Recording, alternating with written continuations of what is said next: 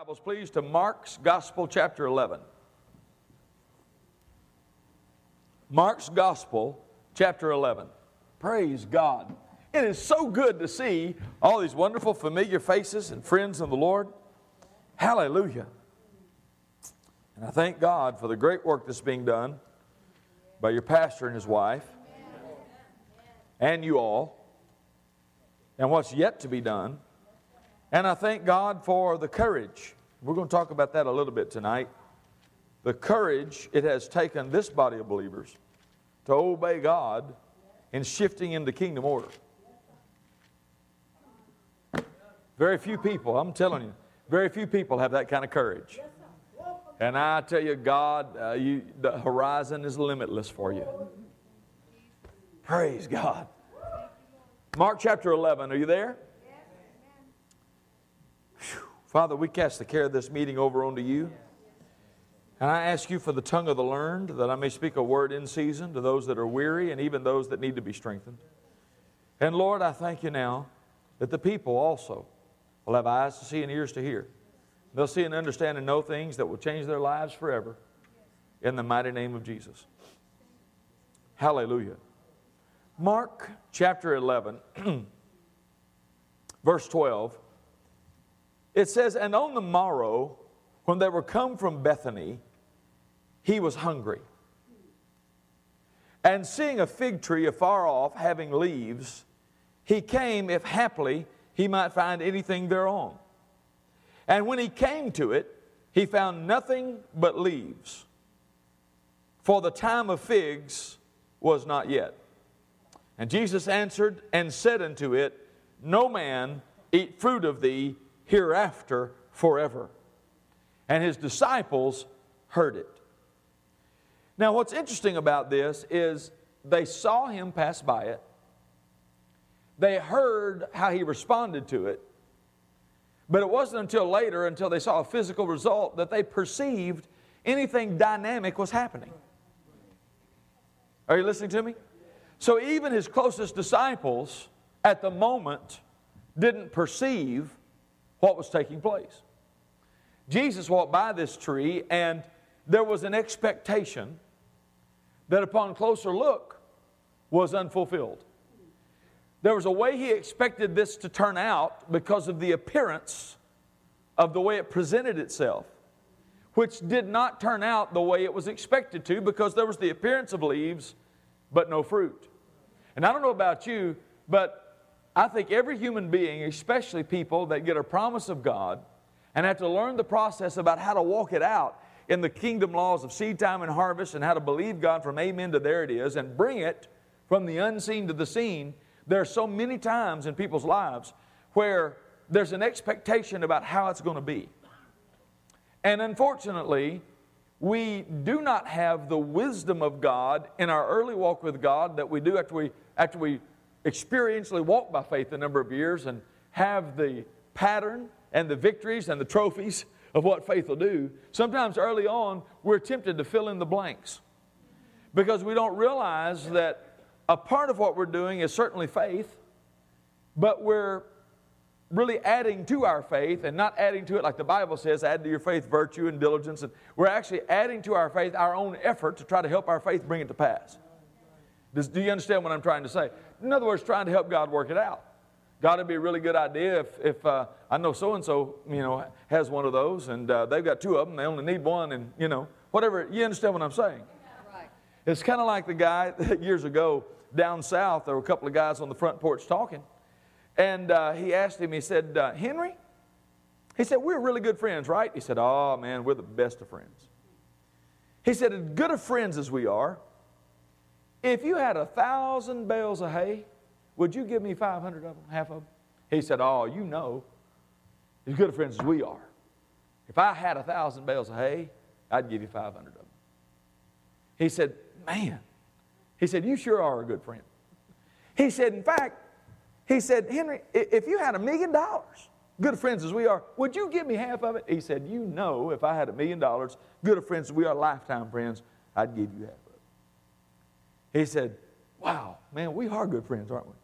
He said, Henry, good of friends as we are, if you had 2 hogs, would you give me one of them? He said, oh, shoot, man, you know I got 2 hogs.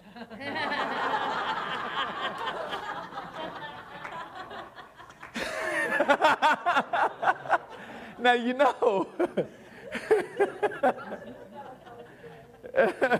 there's all kind of people willing to give away what they don't have.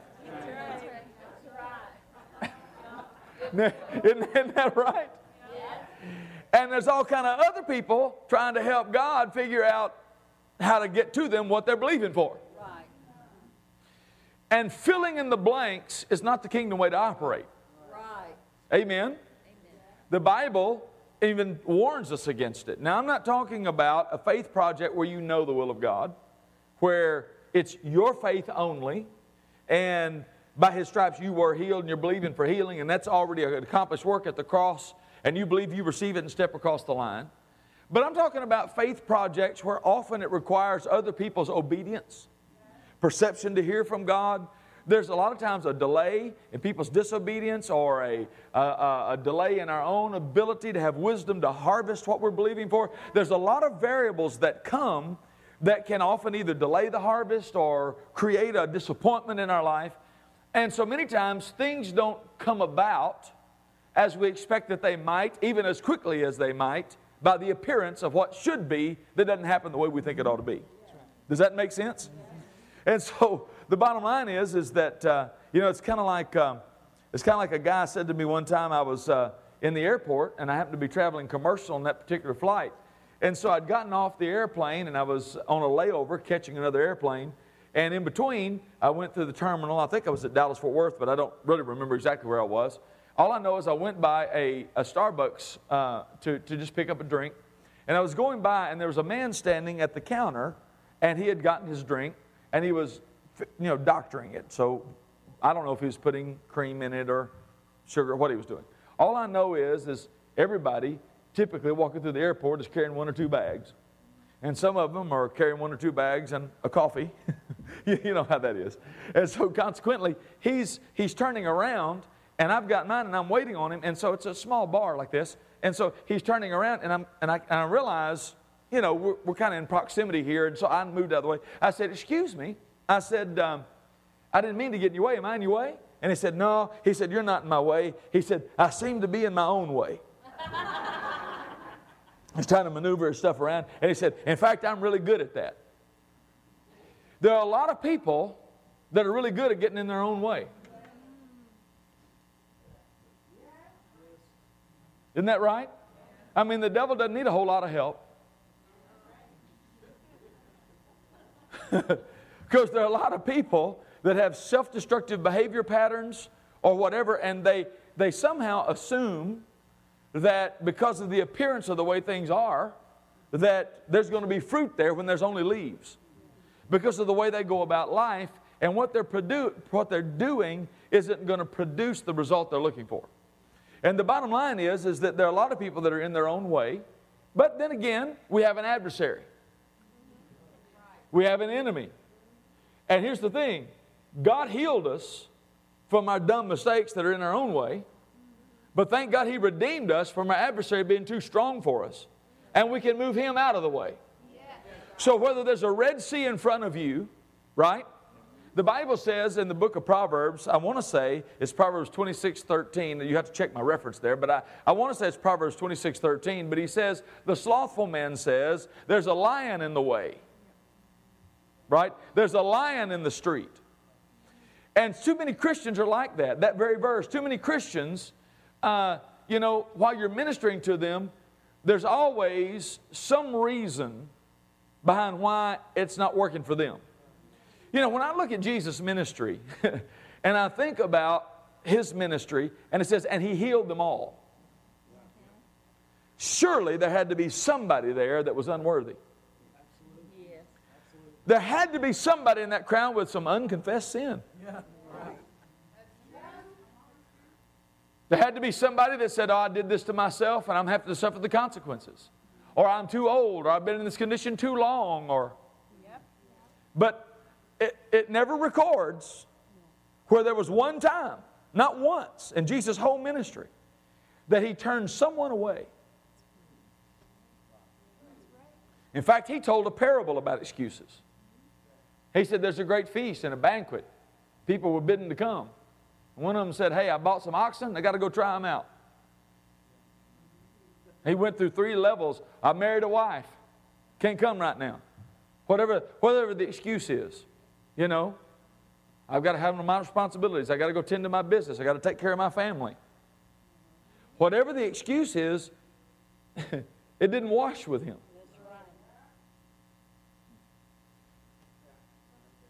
We need to understand that it's the slothful man that automatically has a reaction when the promise of God comes that says, there's some reason why it won't work for me. There's something in the way. And then there are those people that come in the prayer line. There are those people that come in the prayer line and you pray for them. Whoo! The anointing hits them, and I mean their world turns upside down. But before you get out in the street and get home, there's a lion in the street. Something happens to abort it early on. The sower sows the word, and these are those by the wayside where the word is sown, and the fowls of the air come and eat the seed. So there's the enemy's lurking in that sense to steal that seed, to abort it before it takes root in your heart. And so the slothful person says there's an enemy, there's a lion in the way, and if there's not some reason why you can't receive it here, after you do receive it, it seems like the slothful person who won't keep what they received, won't walk it out to fullness, said there's some reason later that something happened, this is why it didn't happen. There's a lion in the street. So we need to understand that there are people that are in their own way, but then there's an adversary who wants to get in your way. And what I want to minister to you about tonight, by the direction of the Holy Spirit, is I want to minister to you about moving things out of the way. Oh, glory to God. How do you move things out of the way? I was in a meeting with some ministers, and in that meeting, the Spirit of God, I was on the front row and we were in worship. I was prepared to go down another track and preach on another subject. And while I was sitting on the front row, or actually standing there, and we were worshiping the Lord asked me a question. He said, son, I want to ask you a question. Yes, sir. He said, why don't people move things out of their way? And I knew when he asked me that question that there's no need in me trying to answer, because I don't know. So I also knew he was getting something to me to minister to the people. So he was asking me, son, why don't people move things out of their way? And I sat there a minute thinking, if I answer, it's going to be wrong and I will get torpedoed right out of the water. So I might as well just say, I don't know, Lord, why? So I said, I don't know, Lord, why don't people move things out of their way? And the first thing he said to me, and we're going to talk about this, he gave me four things, 4 reasons why people don't move things out of their way that are in the way for them getting accomplished what God told them to do, or what God's will is for their life, or what the purpose and plan of God is coming to fulfillment. And the very first thing he said to me was this. He said, why don't people move them? And then he said, number one, he said, many people don't even perceive that there is anything to be moved. Exactly right. He took me to Mark 11 and he started talking to me about Jesus walking by this fig tree. And how the disciples heard him respond to this fig tree. And they didn't even perceive at that moment that there was even anything that needed to be dealt with by faith. Can you see that? Now, if that had been us, we would have just gone around looking for other trees. Well, there's no fruit here, so we'll go. But Jesus didn't do that. Right?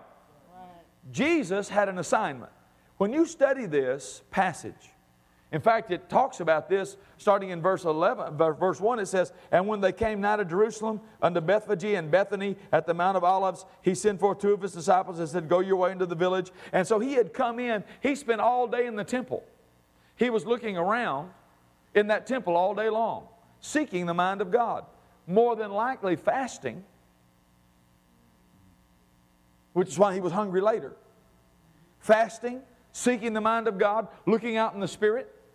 And so when you read this passage, he's been in the temple and he's on a mission So the next day they're going back to the temple, and they're passing this tree, and he's hungry. The Lord's obviously released him to eat something. So he's going to go and get something to eat. And here's the point. The point is that the fig tree is actually something that takes place in the course of going to and from the real assignment. Oh, come on now. The real assignment was to go into that temple and get the mammon spirit out of it.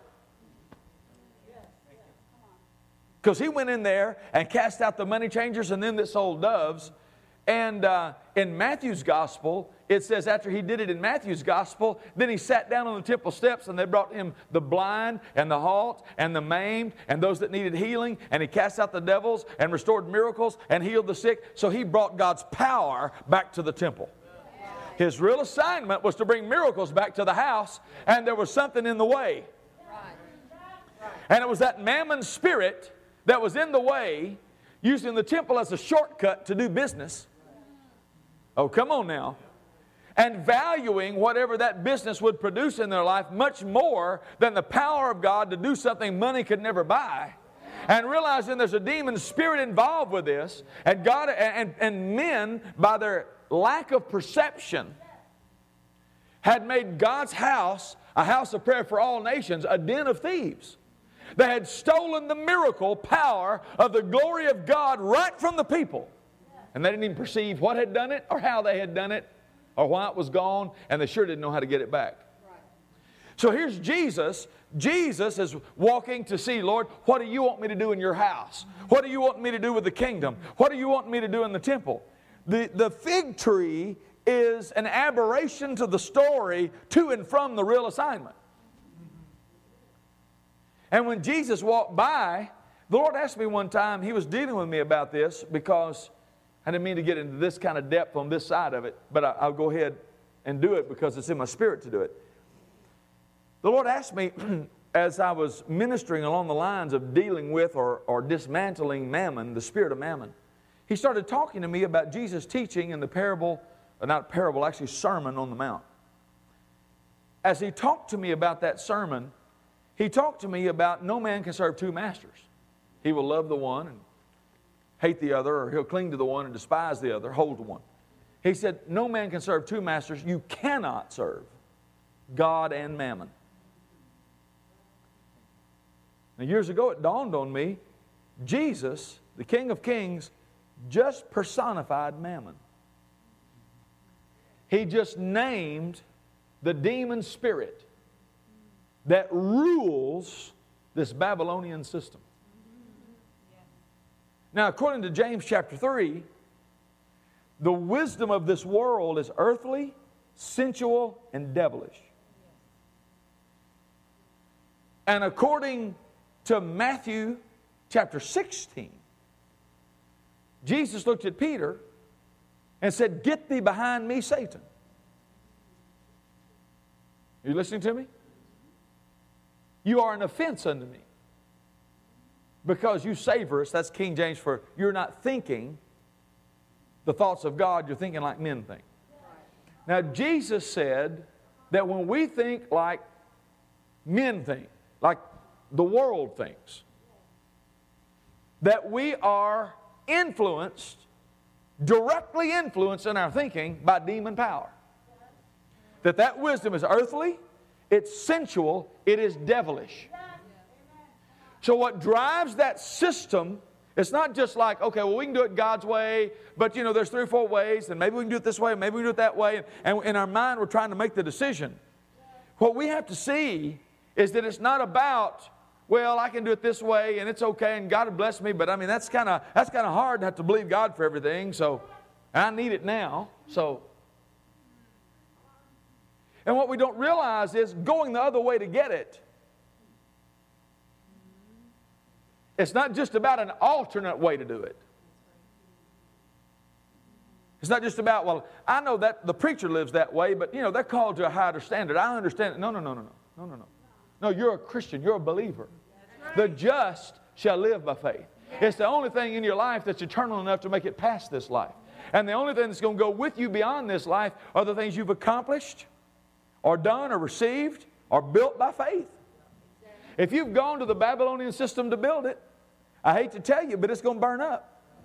Because there's no heavenly value to it that will last through the eternal test. Because it didn't come out of that realm. If we got it out of the Babylonian system, it's demonically inspired. And according to the Scripture, it's doomed to fail and pass away, condemned already. So people that are striving in the Babylonian system are always walking daily under a spirit of condemnation. Because their inner man knows that's not the right way to walk. But they're educated beyond their spirit with their mind, and they get under pressure. And Jesus taught about this. And Jesus said in Matthew chapter 6 that if we're serving mammon, he laid it out. How do I know whether or not I'm serving God or serving mammon? He laid it out there. And he said, take no thought for your life. Huh?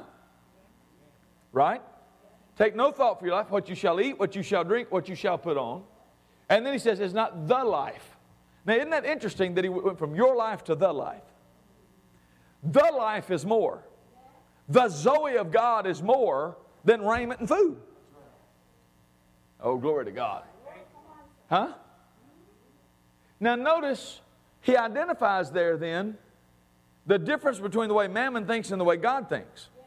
God thinks about having access to the life that produced the planet and everything in it, and Jesus resurrected from the dead, and forgiveness of my sins, the life source, which always was and always will be, and forever is in me. Greater is he that's in me than he that's in the world. I have a source that will produce the life of God, and it will produce everything I need. Or I can operate in my strength for 40, 50, 60, 70, 80, 90 years, however long, to try to prolong my life, which by no means is eternal, because the flesh will pass away. Our life is a vapor that appears for a while and like smoke vanishes away, and is all temporary. So I can spend all of my energy, all of my time, all of my talent, everything I have, all my spiritual capacity, seeking to create an atmosphere whereby I can live for another 6 months on the earth. Or I can go after the life. And he identifies how that works. So he tells us, consider the fowls of the air. They neither sow nor reap. They don't even gather into barns, that your heavenly Father feeds them. And he's contrasting them to us.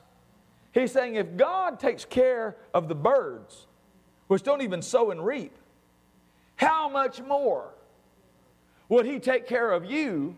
How much more would he take care of you, who have been given dominion over everything that creeps and crawls and swims and flies, and have the ability to produce a harvest by what you sow?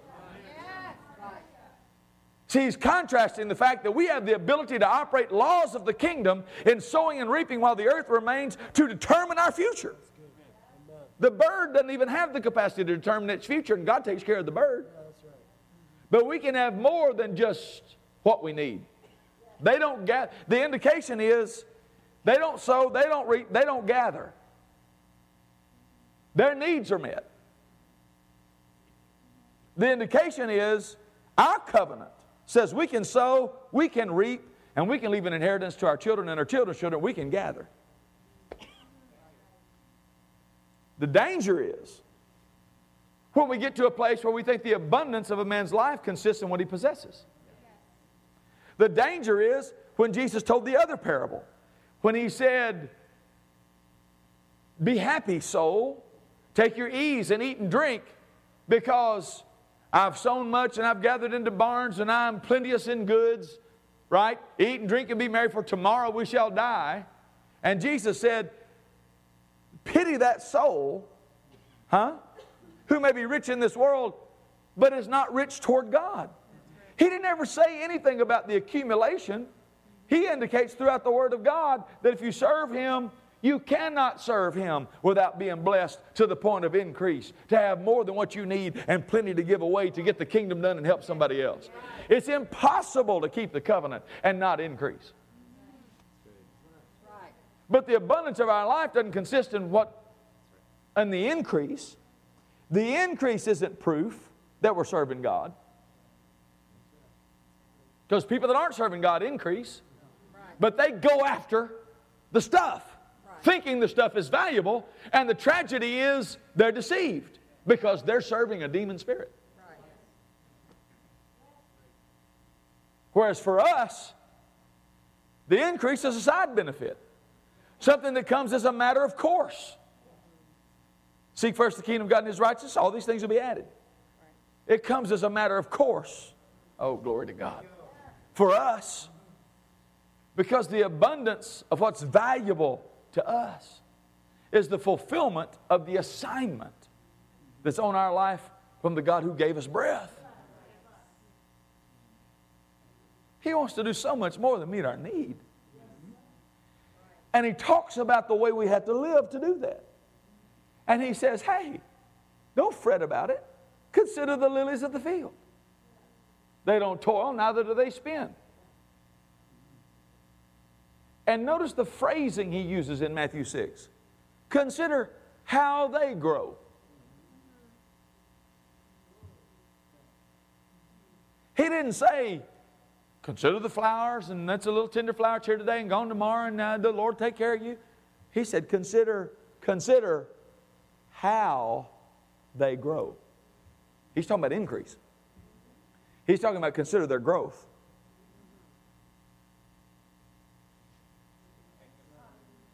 And He says, Solomon.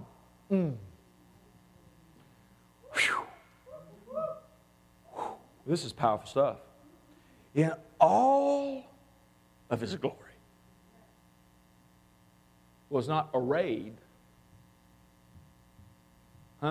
Arrayed. What does that mean, arrayed? Anybody know what the word array means? Clothed. You're arrayed. Let me tell you, no telling what Solomon's clothes looked like. Because when the Queen of Sheba saw how his servants were dressed, she fainted. I don't have a clue what Solomon wore.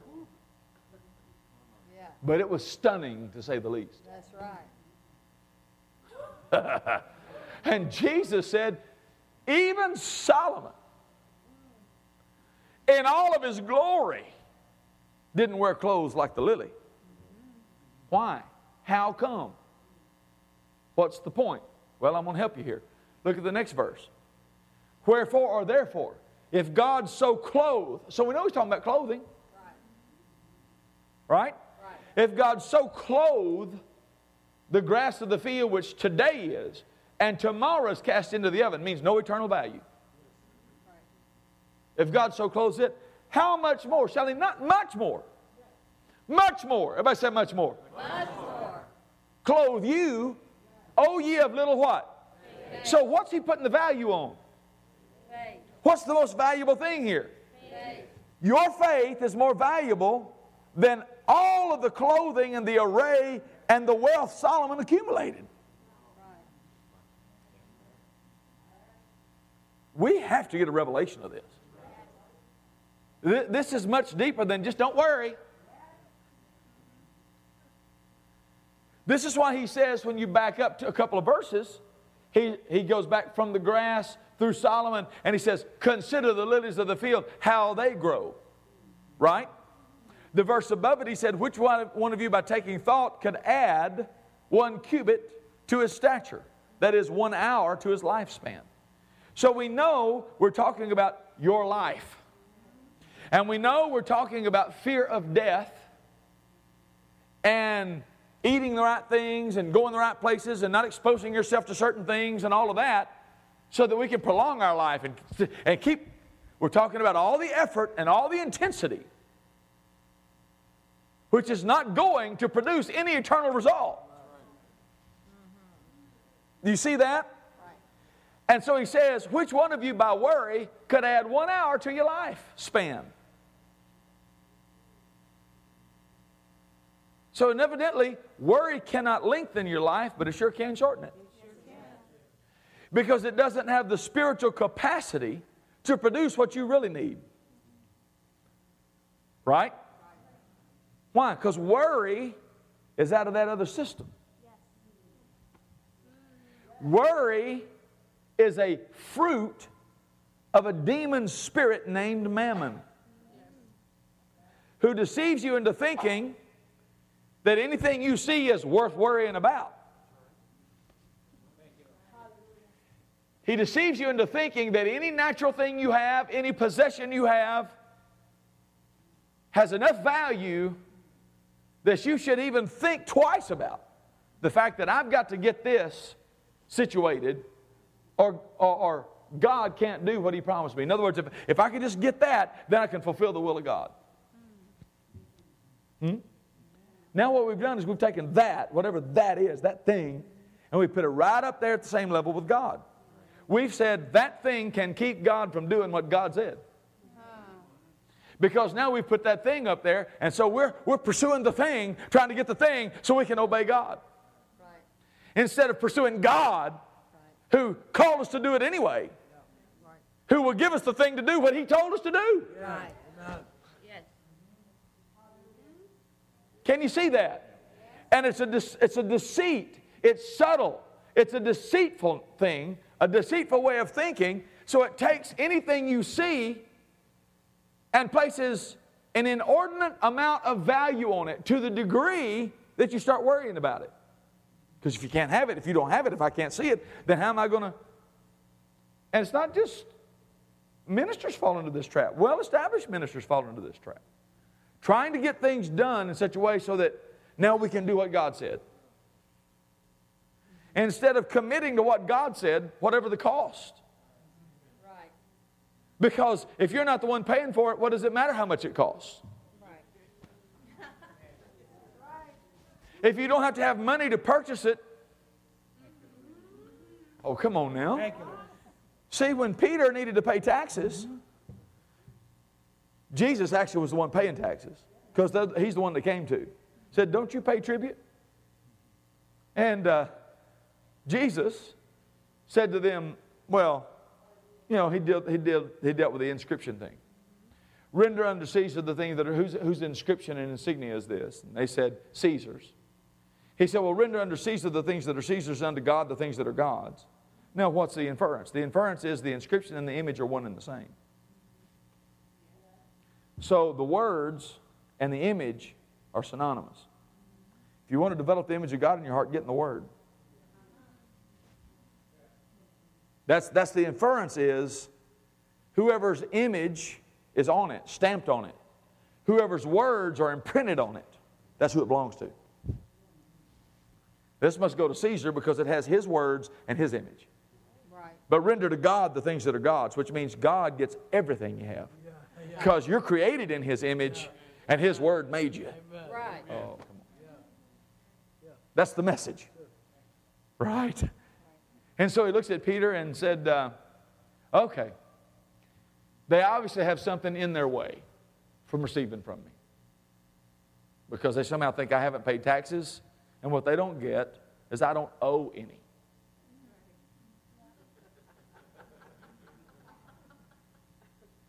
See the difference in thinking? See, they think he owes taxes. He doesn't owe any. Because it's a different system of government. He was a part of the lineage of David who killed Goliath. And part of the king's reward to David's lineage was that none of his descendants would ever have to pay taxes in Israel ever again. So Jesus said, hey, I'm David's son. I don't owe any taxes. But this other government wants to exact of the kingdom things that doesn't belong to them. Nevertheless, since I'm of a higher government system, Glory to God. whew, Glory to God. I'm called to reach these people, so I'm not concerned about that. I'm not fretful over their demand for me to pay taxes, which I don't currently possess. Are you following me here? I'm of a different system, and my assignment is to move out of their way anything that would offend them. Because He said, nevertheless, lest we should offend them. He did it anyway. Never concerned about, well, if I had that money, I could now. I could put that new door in and buy those toys we really need for the nursery, which people have been complaining about. If we had that, it'd really grow the church. And all this ministry money is having to go for taxes. Jesus didn't seem bothered at all that part of the kingdom money went to that government, because evidently that wasn't his source. So he tells Peter, go down there and catch a fish. The first fish that comes up, I love the word first, because you don't say first if there's not a second. That's right. He didn't say the only fish you're going to catch will have a coin in its mouth. He wasn't after the coin. He was after the fish. Oh. When are we going to believe? When are we going to get to the place where we learn that we need to quit believing for the coin and we need to start believing for the fish?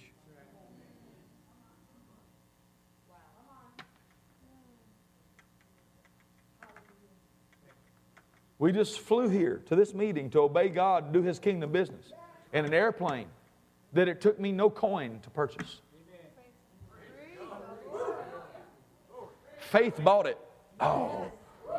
Whew.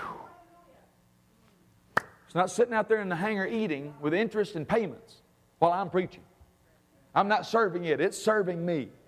Amen. It's part of Jesus' fleet. Yes. Right. Whoo, glory. And by faith, we have already, by faith, purchased Jesus another jet for His fleet. Amen.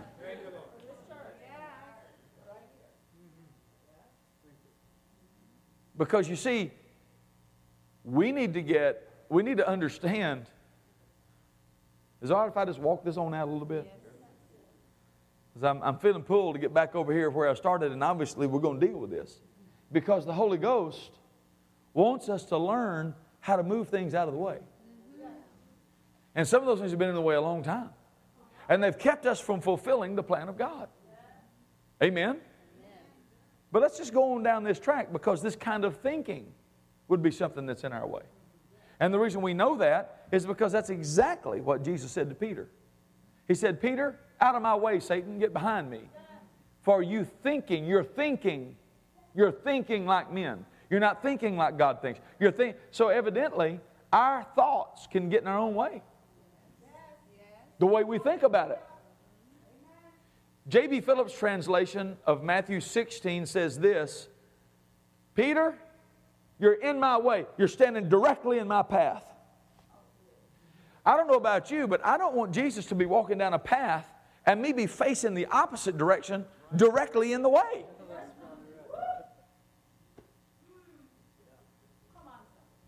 I sure don't want to grab Him by the lapels like I said Peter did and rebuke the Lord. You're going the wrong way, Lord. I don't want Him to have to say to me, get behind me, Satan. I mean, to Peter's credit, the senior pastor called him the devil and he didn't get offended.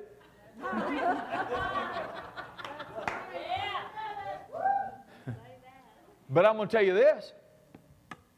One of his most intimate partners, one of the inner three, one of the board members of Jesus International Ministries Incorporated.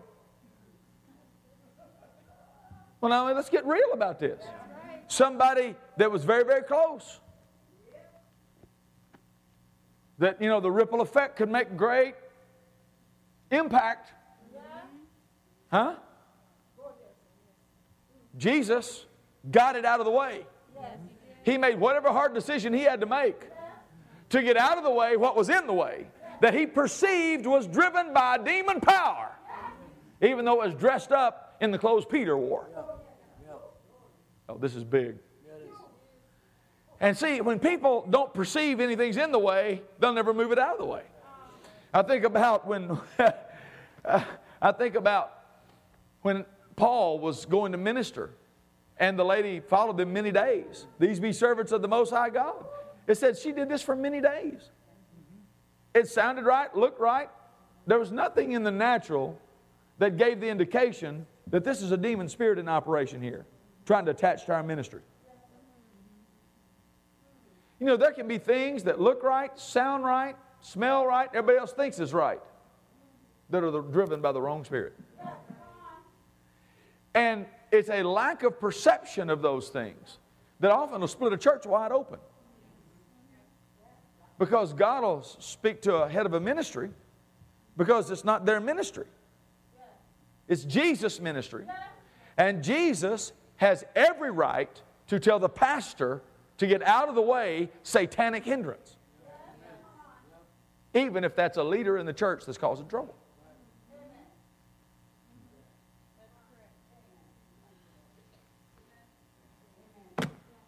Am I helping anybody here at all? And the reason more churches don't get things in order and really fulfill their assignment is because they don't move things out of the way that have kept them for 20 years in the same place. And I'm going to give you 4 reasons why, but the first one is many times they don't even know there needs to be something moved out of the way. Glory to God. So this mammon spirit Jesus is talking about there in Matthew 6, he says, here's how you know whether or not you're serving God or mammon. He said, you don't worry. Worry, care, and fear serve mammon. Faith serves God. And he says 3 different occasions there in Matthew 6, he says, which of you can add to your stature? Everybody say add. Add. Consider the list how they grow. Say grow. Seek ye first the kingdom of God and His righteousness, and all these things shall be added. Say added. Added. Say add. Grow. Added. What's He trying to do? He's trying to get you into a system of operation that will impact your life with spiritual laws set in motion so that without effort, without strain, without that you can move the things out of the way that try to stop you from growing and fulfilling His plan for your life. And the way to do that is there's so many things in our life that really need to be adjusted. And we don't need to get introspective or fearful and you know, but we do need to at least have enough perception and insight to begin to realize that if the Word says this is supposed to be happening and it is not happening, there actually is a reason why. And it's not because it's not time or God changed His mind or He's trying to teach us something. We have an enemy. Amen? I'm going to show you a scripture here. Do you guys have the Amplified? Would you bring it up in the Amplified, please? And it is 2 Corinthians chapter 13, verse 5.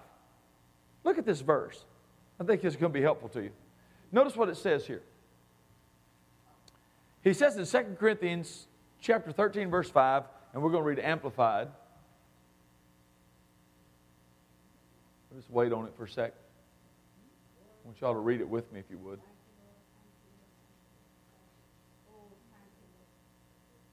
Now notice what it says here. Examine. Now the King James says, examine yourself whether or not you be in the faith. So let me just stop right there before we even read this and let you know that if faith is abstract and not something you can know whether or not you're in faith or not in faith, then He would not tell you to examine and test yourself. Because if faith was such an abstract force, it's not definable. In other words, you know, if you're just operating by blind faith and I'm just I'm believing in God, I believe it's going to turn out all right. See, if you cannot define whether or not you're actually in faith or you're not in faith, then why would He tell you to examine yourself? You cannot examine and know for sure abstract laws and substances. There has to be some concrete nature to the law of faith to be able to examine yourself and see whether or not you're in faith. And the inference is, or the implication is, actually the inference would be on our end, the implication is that every person can do this. And when they do this, if they find themselves not in faith, they can correct it. Oh, come on now. You can get back in faith because you realize faith is the thing that both pleases God, that the just shall live by, and is the most valuable thing, right? That God's looking for. Will He find faith on the earth? So if I get out of faith, I'm uncovered. The shield of faith quenches every fiery dart of the wicked one. I have now drawn back from the very force that's going to move the mountain, which, we'll get to in a few minutes in Mark 11, but you know those scriptures very well, of what Jesus said about what happened to the fig tree. And the point that I'm trying to make is, notice what He says, examine and test and evaluate your own selves to see whether you are holding to your faith and showing the proper fruits of it. Test and prove yourselves. Look at the brackets. What does it say? Say that again. Say that again. Now say this out loud. It's not God's fault. It's not God's fault. God is not the one to be examined. Well, maybe it doesn't work. Well, maybe the Word doesn't work. Well, maybe I wasn't taught right. Well, I don't know about this stuff. Let me tell you, it's not on the transmission end. The fault is not on God's end. You are not to test or examine Christ. It's not the Word's fault. It's not the sermon's fault. It's not the pastor's fault. Test yourself. See whether or not you're in the faith. Prove your own self. Not Christ. Amen? Not Christ. And of course, He goes on to tell us what would happen. He said, do you not realize yourselves and know thoroughly by an ever-increasing experience that Jesus Christ is in you, unless you're counterfeits and disapproved, on trial and rejected? What a powerful statement. So we need to understand that it's not on His end. Now, the Lord said something to me about this. This is where I was when I kind of took that mammon track. I was preaching on dealing with that mammon spirit, dismantling it, exposing it. And the Lord Jesus reminded me that the things that mammon drives you to do is ultimately, and by the way, everything, every decision you make in fear, care, and worry is really rooted in one master fear, the fear of death. Now, we know this because which one of you, by taking thought, can add 1 cubit to your lifespan? Why take ye thought for your life? So you can see clearly, it's your life and the preservation of your life, or self-preservation, that mammon spirit feeds on. And so every other fear that comes, the fear of not having enough to wear, or looking right, or what, it's all about you. It's all about self-preservation. It's all about that, you see. In fact, the apostles experienced it. When the storm came up in the ship and the waves were beating in the ship, Jesus was asleep. And you remember the story. Master, what? Don't you care that we are, what do they have on the brain? Perishing. Self-preservation. We're going to die here. And He don't care. He's not doing anything. Huh? So what was the real issue? They doubted His love for them. Oh, come on now. 1 Peter 5 says you can cast your care over on the Lord because He cares for you. And 1 John chapter 4 tells us we have known and believed the love God has to us. And 1 John 3 says, behold, what manner of love the Father hath bestowed upon you that you should be called sons of God.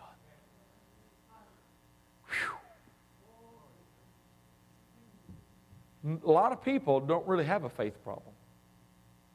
They have a revelation of the love of God problem. They don't, right? Faith is easy when you really believe God loves you. When you really believe that I don't have to care about it, He cares for me. I don't have to seek my own clothes. He'll clothe me just like He does the grass of the field and the fowls of the air. I don't have to seek those things. I don't have to worry about those things. I don't have to fret about those things. I don't even have to go after those things. The Creator of those things loves me so much, He created them all richly for me to enjoy. And so it's a settling issue inside of our heart.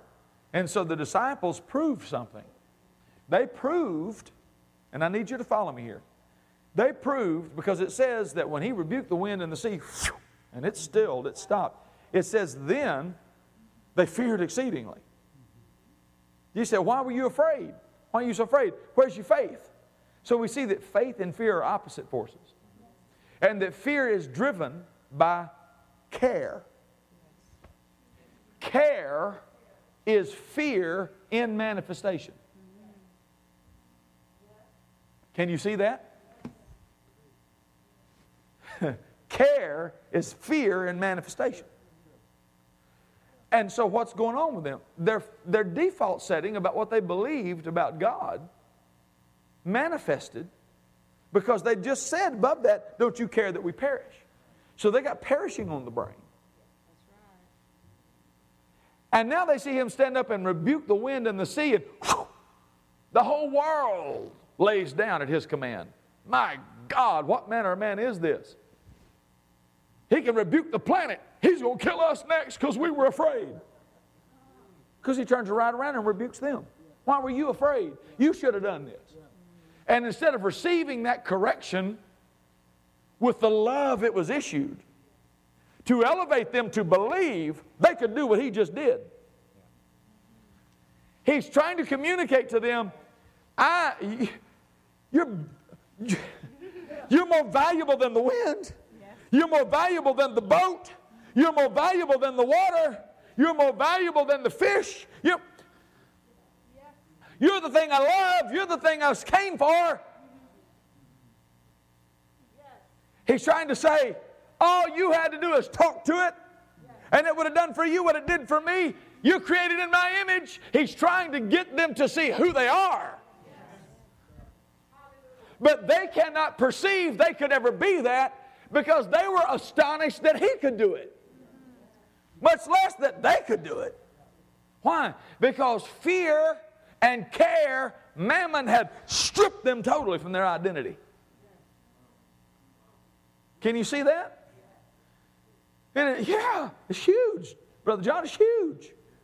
Because now, the very word that was meant to elevate them to still the storm next time themselves, they perceived through fear and care as he just rebuked the wind and it quit. And he just rebuked us, we are dead. The sea didn't get us, but God's going to get you.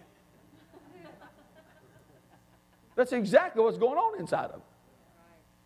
Why? Because they're seeing and hearing it through this mammon spirit. And the most amazing thing is, they were afraid while the storm was going, more afraid when it was over. Which is proof the storm didn't create their fear.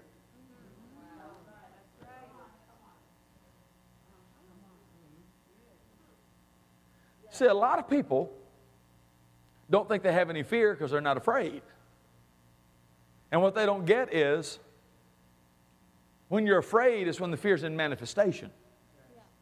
And if it wasn't in there, it couldn't manifest. It didn't in Jesus. So the storm didn't produce the fear. It just exposed it. The pressure is never the problem. But it very often will expose the problem.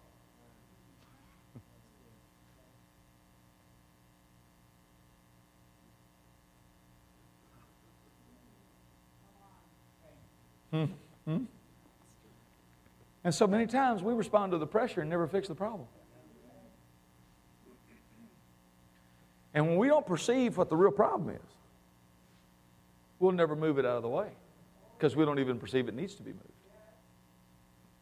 We're too busy dealing with the circumstances. The tree that has no fruit. Now, here's the point. The point is, Jesus is walking by this tree. It has no fruit. Well, he's done this teaching now that we've been discussing here for quite a while about mammon. And he says some of the basic areas that drive people out of the plan is don't worry about what you're going to eat. Don't worry about what you're going to drink. Self-preservation. What's going to happen to me if I don't get enough food? I'm going to starve. So now Jesus, the Lord instructed me while I was teaching this, I came to a place where he instructed me, he said, now son, I want you to study how I reacted every time I was hungry. I'm telling you, it really changed my whole perception. It's one of the number one things Satan brought at him. He was fasting. He was hungry. First thing Satan said was, if you be the Son of God, command these stones to be made bread.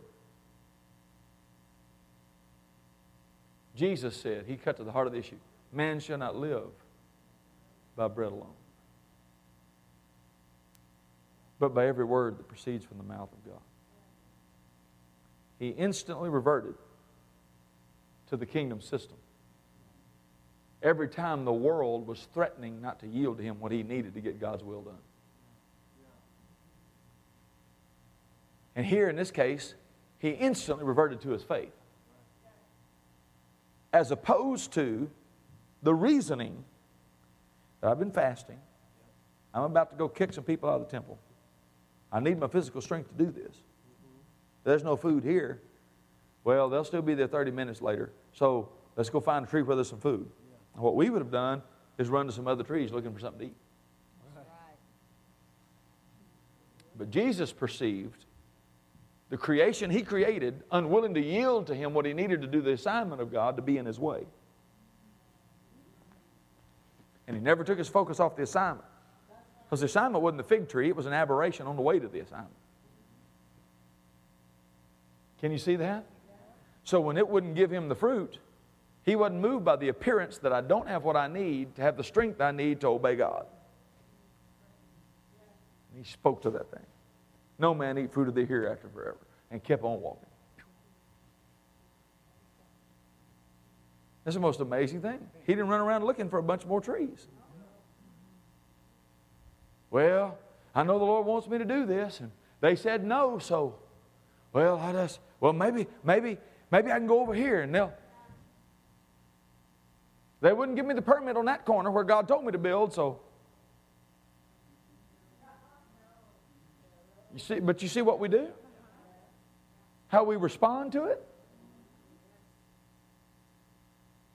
And the key is, God's not, I don't see anywhere in the Scripture, nowhere.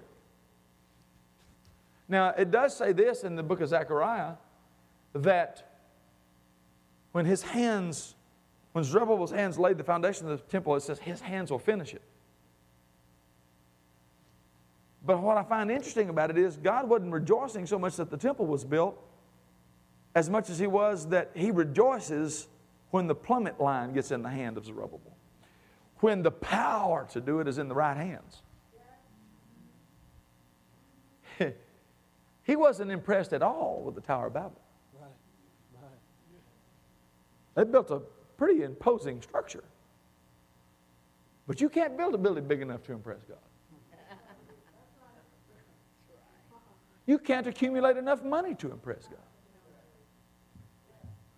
Think about it. He's not going to praise you for the numbers and nickels and man's measurement. But when he tells you to do something, and the plummet line comes into your hand to where you're the measuring stick by which he told you to do it, and it comes up. He says, who are you, O great mountain? Before Zerubbabel, you will become a plain.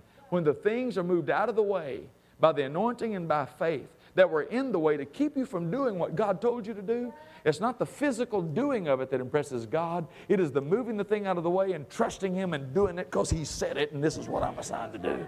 Right. Does that make sense? Right. Now the end result is all these things will be added. You're going to have a building. You're going to have people. You're going to have money. You're going to have equipment. Well, praise God for all that. But that's the fruit, not the root of the value. Right? Yes. So Jesus is talking to him here, and he perceives there's something that needs to be moved, and they don't even perceive it. So the next day they walk by, hey, Master, something's different. And, you know, I think about a time that Dad Hagin years ago used to go preach in a church, and he talked about the fact that he'd pray and he'd fast, he'd believe God, he'd go in there prepared, and he'd get behind the podium, and it was like somebody dumped a cold bucket of water on him. He just couldn't get anything done, couldn't get any spiritual traction. And He talked about it sometime, and there was a friend of his that he preached for us. Why he'd go preach for him? Because it was the pastor there. So one time he came, and he'd come annually every year. And so there was a year in between, so he's coming the next year. And one time Dad Hagin comes, and he ministers the first night. Pastor didn't say anything to him beforehand. But after he ministered the first night, he said, and so Brother Hagin, he said, do you notice anything different about the church? And he said, yeah. And now that you mention it, I do. He said, it just seems like there's a freedom. He said, man, the Word of God. He was talking to me. He said, I just wondered if you noticed anything different. Let me tell you what happened. And some of y'all know the story. You've heard him tell the story. But the pastor went on a fast because he perceived that every time he got up in the pulpit, there was just something. And he knew it was there and dealt with it every week.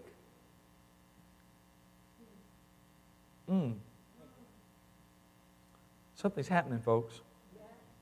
Can you sense it in the Spirit? I'm convinced that while I'm ministering the Word, there's two things happening. Revelation knowledge is coming, unfolding, that while you're sitting in those seats, the Holy Spirit is going to reveal to you some things that you need to address and deal with that you never even perceived were an issue, but it's keeping you from fulfilling what God told you to do. And the second thing I perceive by the Holy Ghost, glory to God, is that while I'm preaching it and your faith is rising, things are being moved. The anointing in the meeting itself is moving things out of your life. Praise God. Whew. Moving things out of the way. Moving things out of the way. Moving things out of the way. Praise the Lord. And that pastor, he said to Dad Hagin, he said, I went on a fast. And he fasted for 2 weeks. On the 14th day of the fast, he was in the church walking around praying. And all of a sudden, the rafters, it's like they became exposed. And he said, right above the podium, hanging in the rafters, he saw into the spirit, he saw a demon spirit. And he said it was a baboon-like creature. And he said it was hanging clean to the rafters. And he saw it in the spirit. And he said, you're going to have to come down from there. And he said that demon spirit saw that he saw him. And he could tell he kind of cringed up like this, and he didn't want to come down. So he said, I said, come down in Jesus' name. And so reluctantly, he's like this. And finally he got more forceful. You come down in the name of Jesus. You come down from there in Jesus' name. And he said he turned loose and dropped down on the floor. But he looked at him like that because he didn't want to leave. So he would have climbed right back up there. That demon spirit didn't want to leave. He said, now you get out of here. And he said he literally followed him. He'd walk a few steps and he'd turn around and look back. And he'd command him, and he'd go a few more steps and turn around and look back because he wanted to stay. And he said he followed him all the way out the door, commanded him to get out the door. When the door's open, and actually the pastor actually opened the door when he walked out, but he said when he walked out the door, of course the door didn't open, that demon spirit just went right through it. He opened the door and followed him out, and he turned back and looked back one last time. He said, I said, get out of here and get off this property and don't ever come back. Well, at that time, then he ran down the steps and ran across the street. He said he watched him as he ran down the sidewalk and across the street on the corner, there was a nightclub. And that demon spirit ran down all the steps, across the street, ran down the street, into that nightclub, and the next night the nightclub burned down. And from that day forward, they never had another issue with hindrance to preaching the Word of God in that pulpit. Now here's a pastor that perceived something needed to be moved, but he was now in the second reason why people don't move it. See, we can get to a place to where we perceive that something needs to be moved, but the Lord asked me that night, he said, why don't people move things out of their way? And I said, I don't know, Lord, why? He said, well, because in many cases, many people don't even perceive there is anything to be moved. And then he said, when they do perceive it, he said, they don't know what to do about it. There are a lot of people in that situation. They perceive something needs to change, but they just keep on doing the same thing because they don't know what to do about it. And so many times, and we see this throughout the Word of God, Jesus, fortunately, because he resorted to faith, he knew what to do about it. But the disciples saw him doing something about something they didn't even perceive was there. Later, of course, they saw the effect of it, like Brother Hagin coming in and preaching. Wow, it is different around here. And so sometimes, have you ever been in a situation where you perceive something's going on, but you can't put your finger on it? And this can happen in all sorts of situations. It can happen in a business setting. It can happen in a marriage. It can happen in a family setting. And it most certainly can happen in churches, to where there's things going on. One of the other things Brother Hagin said that blessed me a lot when I learned it, and when I say it blessed me, I mean it doesn't excite you. The information doesn't excite you, but it certainly does enlighten you.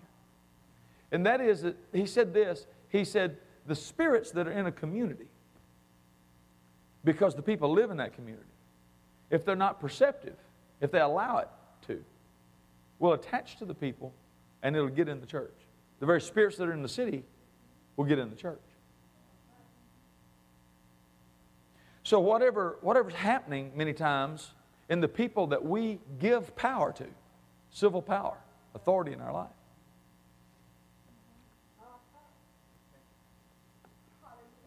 Well, now the indication is we can keep that stuff out of the church if we're perceptive. Now, we don't want it to happen in our city. Ever. And I believe we have authority there as well. But for sake of what we're talking about here, no matter what the city does, Daniel lived a very holy, dynamic life that affected whole kingdoms in the middle of an ungodly system. We need to understand that we get to the place to where if we perceive something needs to be moved, we have a responsibility then to begin to go to God, who's the source of all information, and say, okay, what do I do about this? Master, I'm inquiring of you. What do I say about it? How do I deal with this? Do I attack it in prayer? Do I sow a seed? Do I fast? Lord, what do I do? And, that answer, because of certain paradigms of thinking, may kind of be like, have you ever pulled a stump out of the ground? When they're big, they don't come out easy, do they?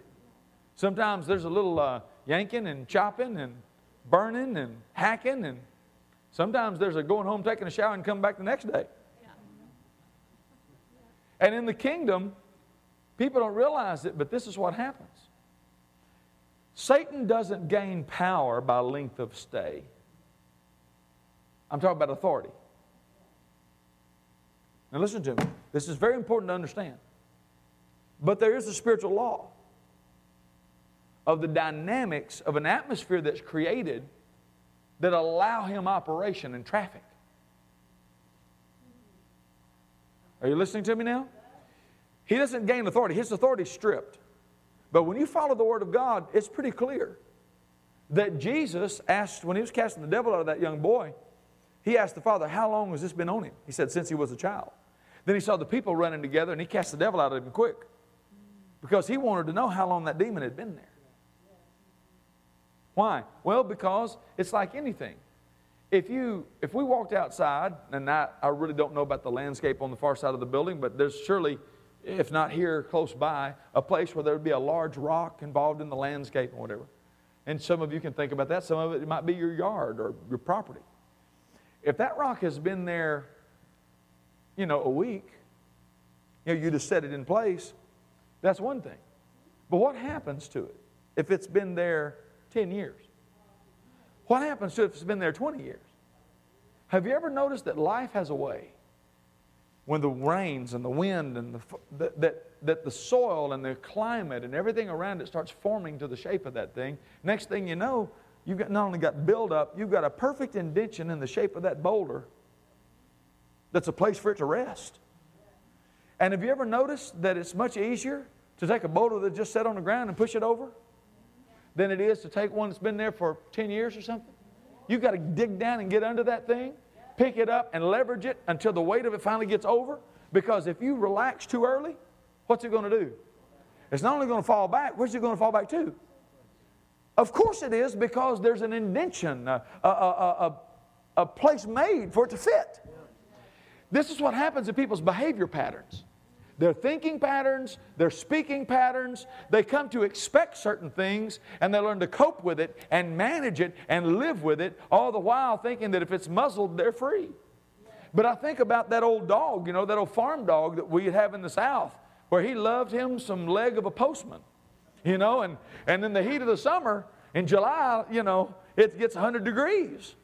And postman is wearing shorts, and he's walking with his postman outfit and his postman bag, and he's delivering the mail, and there's the farm dog under the porch. And you can see it, jowls flapping and drool coming. You know, here's the thing. He can bite the postman. And if they don't somehow incarcerate the dog, you know, you can put him on a chain by one of the posts of that porch, or you can put a muzzle on his, you know, on his mouth. But tomorrow, when that postman comes, you kept the dog from biting, but you didn't take the bite out of the dog. He's looking at that postman leg, and he's salivating and miserable. Because now he's wanting to bark, and he's biting. But see, this is the way so many Christians are. They don't get the fact that they're actually not free. Now, it's very important to understand that, because when there's not a perception that there's anything wrong, there's no urgency to do something to fix it. And while Jesus was teaching in John chapter 8, he said, whom the Son sets free is free indeed. And it made them so mad. Wow, we're Abraham's seed. We've never been in bondage to any man. So here they are in bondage and don't even know they're in bondage. They have the perception that they're automatically free just because they have a covenant. And Jesus makes it clear the only way you get made free is by continuing in my word and doing what I say. He said, I know you're Abraham's seed, but the problem is you're seeking to kill me, and my word has no place in you. Right? Isn't that right? And then he goes on to tell them, if you yield yourself to sin, you become the slaves of sin. The point is, whatever we yield ourselves to, we recognize it and empower it in our lives to go into operation. So there has to be an issue to where there's at least a perception that something needs to change in this situation. That God doesn't expect me or even want me to continue to live with these limits. He wants me to begin to move things out of the way that He wants out of my way. It's not, listen, I'm going to make a statement here that's powerful. I remember recently, just very recently, I was with a well-established elderly minister that is strong. I mean, a strong minister. Their child is in the ministry, but has taken some paths that really are void of the gospel that we know is the gospel. As I was talking to this individual, I looked at this individual and said, you know, I'm praying, I'm believing. They did. They said, I'm praying. And I looked at him, and I tell you, I felt it come out of my spirit with force. I looked at him, Brother Willie, I said, there's blood between you and God over this.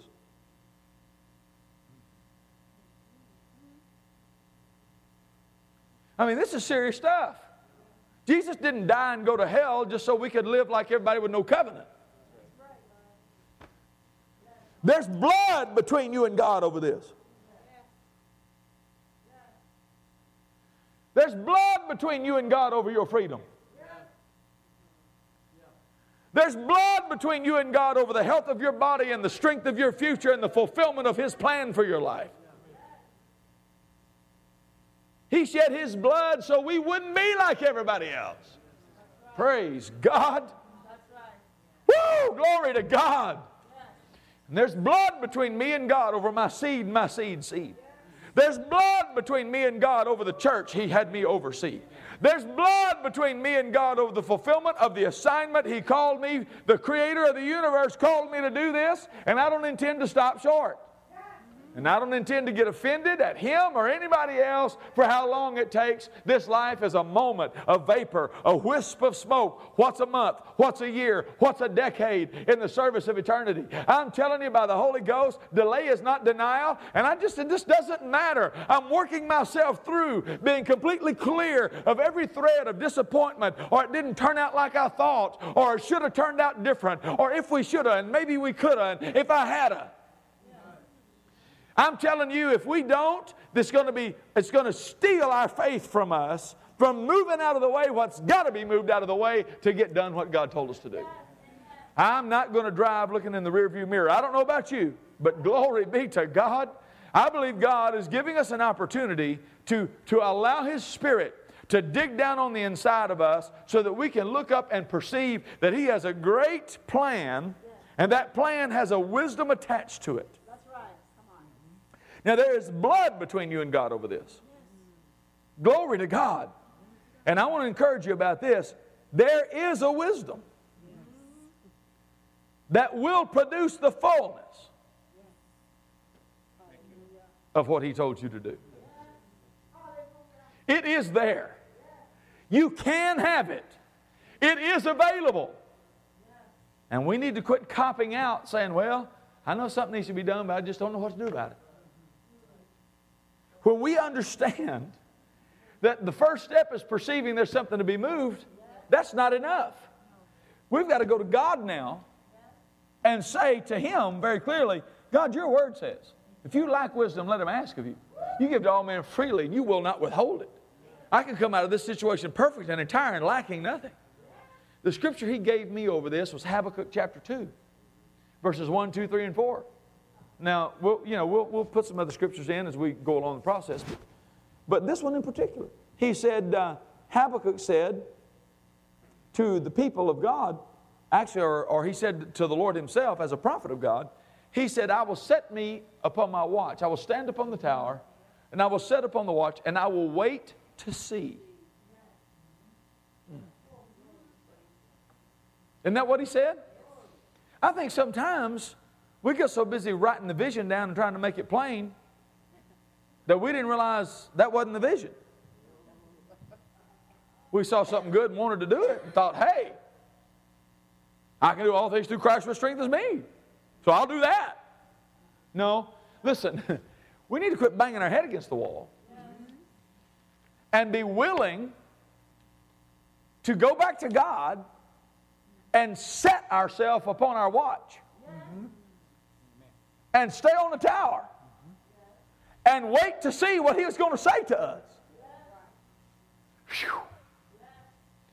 And the very next verse says, and what I will answer him.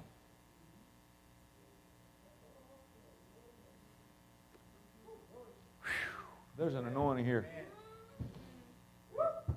Verse 1, what I will answer him when I am reproved.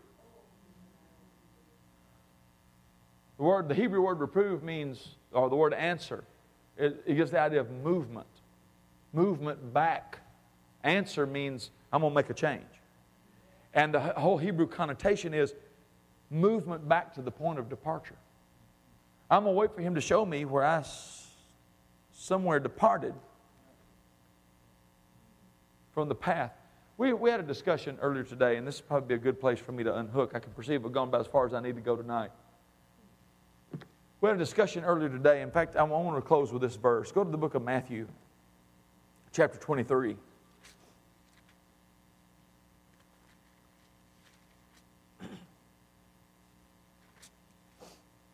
And I want you to look at verse 23.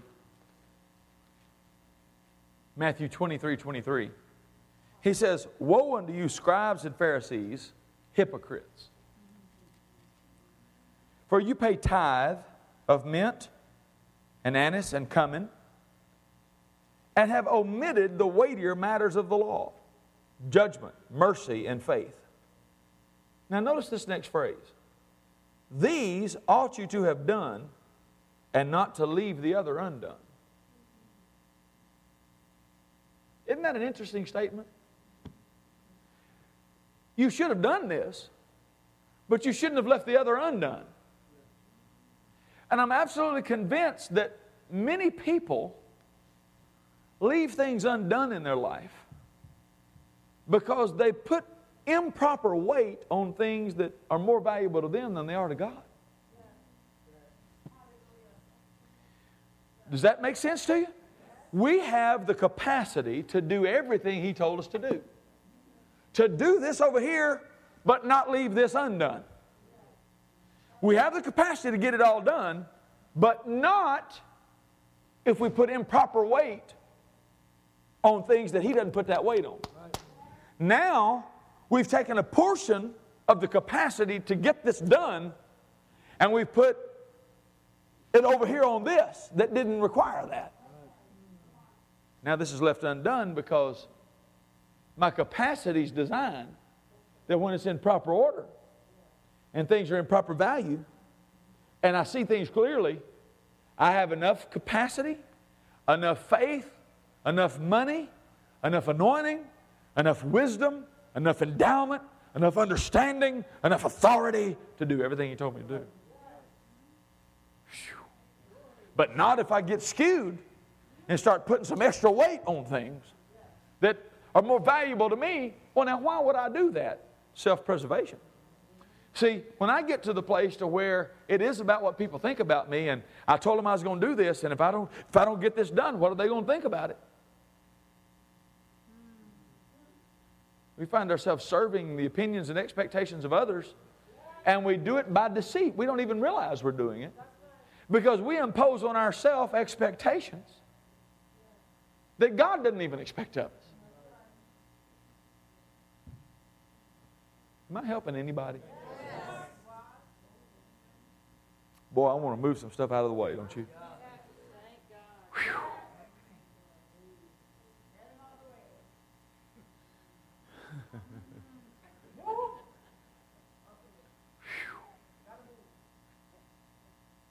There's an unusual anointing in here. You sense it? And I say to the mountain, move.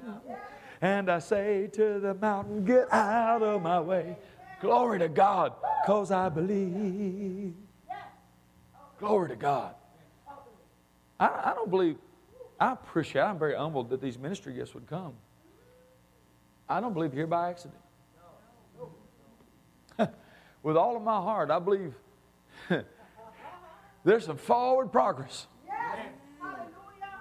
Blazing of a trail, some opening of doors and opportunities, some establishing of new things, an apostolic authority that's coming to move some things out of the way that have held back the body of Christ. Glory to God.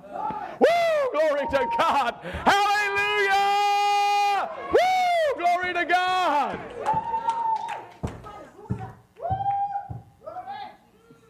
Say this. I perceive there are some things that need to be moved, and I make the choice right now that in this meeting I'm going to see how to move them out of my way in Jesus' name. Woo, glory to God. Now thank Him for it. Hallelujah.